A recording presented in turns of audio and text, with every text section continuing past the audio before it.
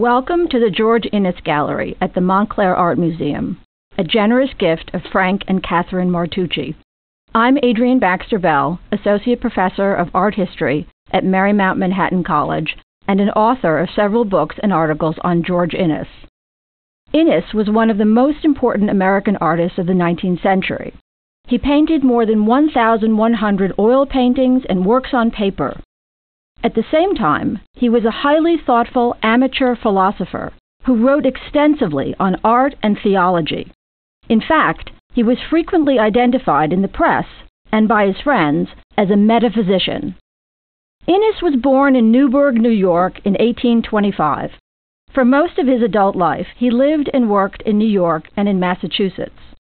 He took several trips to France, where he was inspired by the Barbizon landscape painters, and to Italy, where the Italian countryside, spotted with ruins of the Roman Empire, stirred his imagination.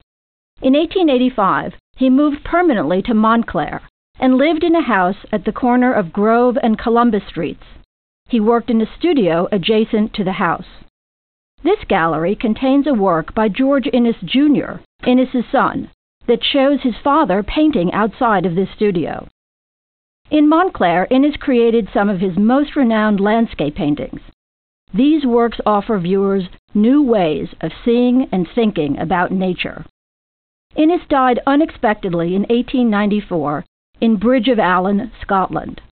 His memorial service was held at the National Academy of Design in New York, of which he was a member. Over the years, several of Inness's paintings and works on paper, along with a set of his brushes and palette, were given to the Montclair Art Museum, which now houses the finest collection of Inness's work in the world.